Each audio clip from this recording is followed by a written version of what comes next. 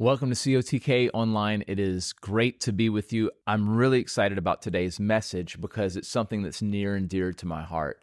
It's about values. And the title of the message is, What Do You Value? But really, if I'm honest, this came from the discussion that I had with our core leaders, our executive team, on what is it that our church really values. I mean, every church has values up on the website, but we really wanted to dive in and go, Lord, what is it that you value so that we can value what you value?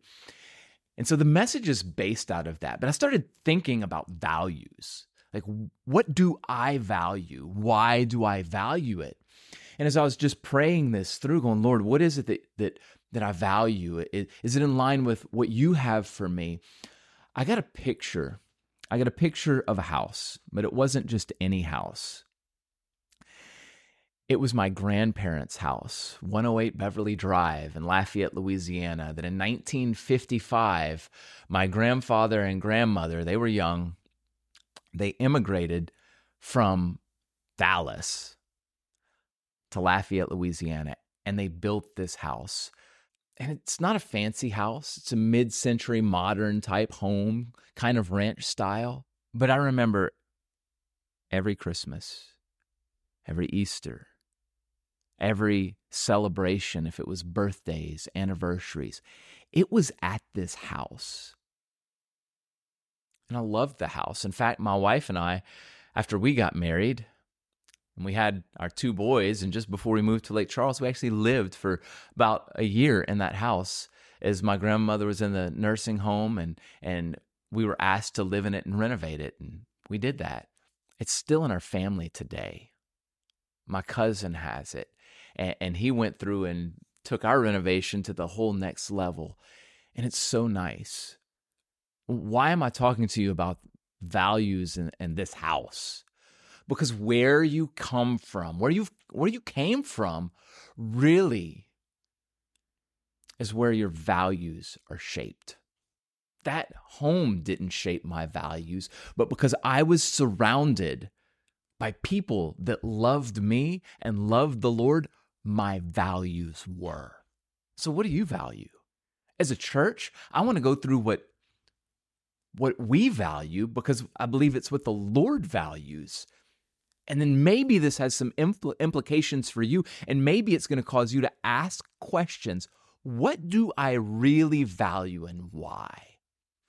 So here's the first value that we have. God's Word. We value God's Word. In fact, this is how we phrase it.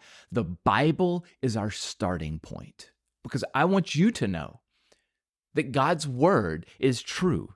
That this is valuable, that when we heed God's word, there's transformation that takes place in a positive way because our life begins to line up with His word if we want it to.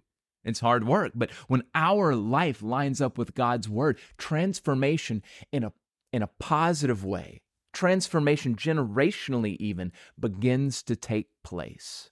The message is really based out of Exodus 6. It's where God speaks for the very first time to Moses, first in Exodus chapter 3 and then Exodus chapter 6. In Exodus chapter 3, you probably know the story that God speaks to Moses. There's this burning bush and Moses has left everything behind. He's in a place of wilderness. He thought that his old life was done, and then God shows up and speaks to him and says, Moses, Moses, take off your shoes, for you're standing on holy ground. And that was the first time that Moses heard God's voice. The very first time that Moses heard God's voice. But in Exodus chapter 6, God speaks to Moses. And this is what he says. In Exodus 6, verse 6, it says, Therefore, say to the people of Israel, I am the Lord. I'll free you from your oppression. I'll rescue you from your slavery in Egypt. I'll redeem you with a powerful arm and great acts of judgment. I'll claim you as my own people, and I will be your God. Then you'll know that I'm the Lord your God who's freed you from your oppression in Egypt. I'll bring you into the land I swore to give Abraham, Isaac, and Jacob. I'll give it to you as your very own possession. I am the Lord. That's the message that God gave to Moses to tell those who were in slavery. This was God's word. And it had value, not just to Moses, but to the people, God's people, who were oppressed.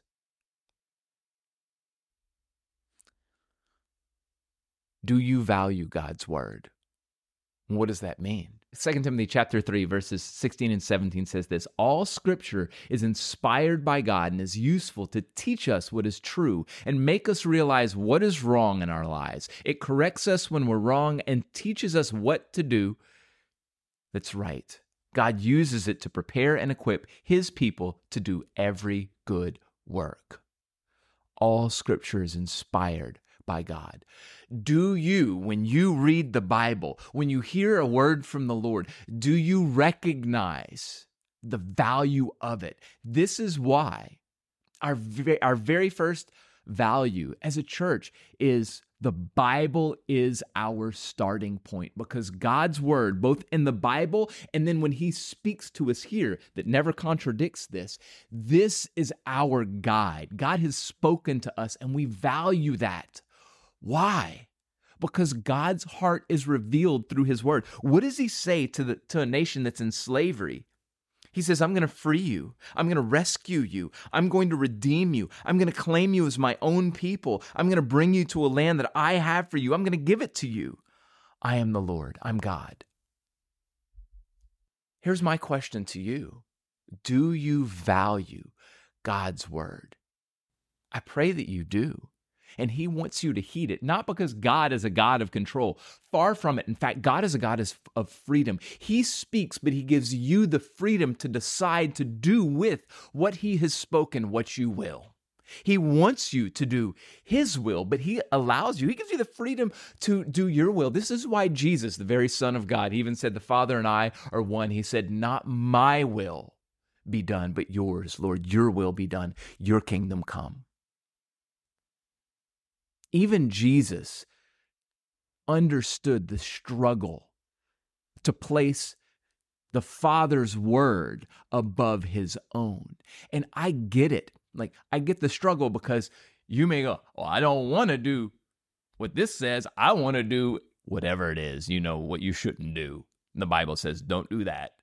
Like, there's a struggle there. But when we value God's word, we engage the struggle and go, Lord, help me. Even the Apostle Paul said, the things that I don't want to do, I do those. And the things that I do, I don't want to do that. Like, who's going to save me from this body of death? And then he said, it's Christ, because he's the Savior. Do you value God's word? Here's the second thing. Our second value is we reach people and build lives. That's mission. God's called you on a mission. Your life has purpose, and it is much bigger than simply the acquisition of wealth or the establishment of a healthy relationship. Those are not bad things. I don't want you to be dirt poor and have hardly anything to eat, and you don't have shelter and don't have clothing and don't have transportation. That's not God's heart either. But his heart is that you understand that there is a call on your life that is bigger than this physical reality. It is to reach people and build lives. We value God's word. The Bible is our starting point, but we reach people and build lives. Why is that? Because God has a heart for people. Exodus 6, verse 6. Say to the people, I'm going to free you from oppression. I'll rescue you from slavery. I'm going to redeem you and claim you as my own people. See, God has a heart for people, and he's called us as his followers, as his children, to engage in the mission that he has for you. I know my purpose and my calling is to be a pastor. I wrestled with that because I didn't want to do it. And there are days that I'm like, I still don't think I want to do this. But I know that God's will and call on my life is greater than mine. Do you value God's mission for you? You may never sit on this side of the camera. You may never be a worship leader. You might not be a missionary, a priest, a nun, but God has a call on your life to help people walk in freedom. You first have to receive his word to you, which is why the Bible's our starting point, because when you hear him speak to you, I'm freeing you from oppression, delivering you from slavery. I'm redeeming you with my powerful outstretched arm, and you are part of my family. When you receive God's word, it opens the door for you to recognize the value not just of his word, but that his word is for more than just you, and you engage in the mission that he has for you. Do you value God's word? Is the Bible your starting point? Do you value God's purpose and mission for your life to reach and impact people and build lives on his word? That's what we value as a church. The Bible is our starting point. We reach people and build lives. Here's the third thing. We know this. We are better together. We're better together. Look at what he says in verse 7. I will claim you as my own people. The moment that I surrender my life to Christ, the light bulb's gone off. I know God's love for me, Jesus' purpose and plan on the cross, and his death breaking the curse of sin and death in my life, but his resurrection being a picture that I can come to life. When that light bulb goes off and I go, Jesus, I'm yours, that moment, we are birthed into the family of God. But just like every family, not everybody's always going to agree. But we have to know that despite our disagreements, we are better together, because that is where unity happens. And it's a powerful thing. Family vacations are always interesting because I have 4 kids and they can be crazy. And I can be animated, and so can my oldest and my youngest. And my third, our little girl. And I have one that's like my wife. He's never really animated. But we have a saying when we leave the driveway in the van. We're off like a herd of turtles. Until somebody changed it to we're off like a turd of hurdles. You might have to edit that. And hence the conflict begins, because we love each other and we are unified together, but we have disagreement, and we know as a family we're better together. It doesn't mean we don't have conflict, but this should be our heart as the family of God, knowing that I may not get along with my brothers and sisters in whatever realm I'm in, but I can still love them and know that we're better together. Do you value the body of Christ? Do you value other believers? Even if they don't go to your church, even if their denomination or their doctrine is slightly different, but you both believe that Jesus is the way, the truth, and the life. Like, do we believe that we're better together? Because let me tell you right now, this is a value for our church. I hope it's a value for you. But the fact of the matter is that we are called to the body of Christ, not simply to build Church of the King. We're called to the body of Christ. Do you know that we're better together? The fourth value is growth is our goal. And growth is a process. The Bible is our starting point. We reach people, build lives. We're better together. Growth is the goal. I want to see you grow. God's word, mission, unity, spiritual growth. Spiritual growth is the process of replacing lies with the truth. I'll claim you as my own people. That's that unity part, the better together. I'll be your God, then you'll know that I'm the Lord who's freed you from your oppression in Egypt. You'll know. But here's what I've found. As we walk with him and we live in his word and we live together, that growth is a process. The goal is not perfection. The goal is growth. And growth is not perfection. Growth is a process. Do you value spiritual growth? Do you value personal growth? Do you value relational growth? Do you want to grow? In all of those areas, do you want to grow? 2 Peter 3:18 says, you must grow in the grace and knowledge of our Lord and Savior, Jesus Christ. You got to grow. What are you learning from God's word? What are you learning from the whisper of the Holy Spirit? What have you learned in the last year that was a revelation to you? What's God speaking to you? How are you growing? Spiritual growth. That's it. Growth is the goal. The next value, the fifth value, generosity is our game plan. I want you to know that God is a God of abundance. He's abundant in two things. God is abundant in time, and He's abundant in resources.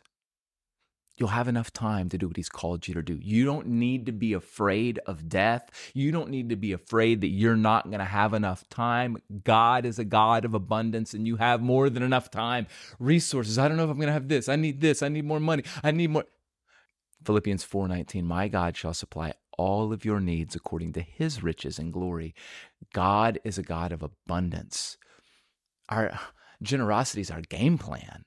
Because I want you to live open-handed and not fearfully grasping at things. Because as Corrie ten Boom says, the more that you hold on to something, the harder it is when God has to wrestle it from your grasp. And if you're His child, He will, because He wants you to trust Him and not your way. Generosity is our game plan. In fact, I love this part of Exodus 6 and verse 8 where it says, I will bring you into the land. I'll bring you, and I'll give it to you as your very own possession. God was giving those in slavery and oppression, but His people a place, a land. God has a place for you.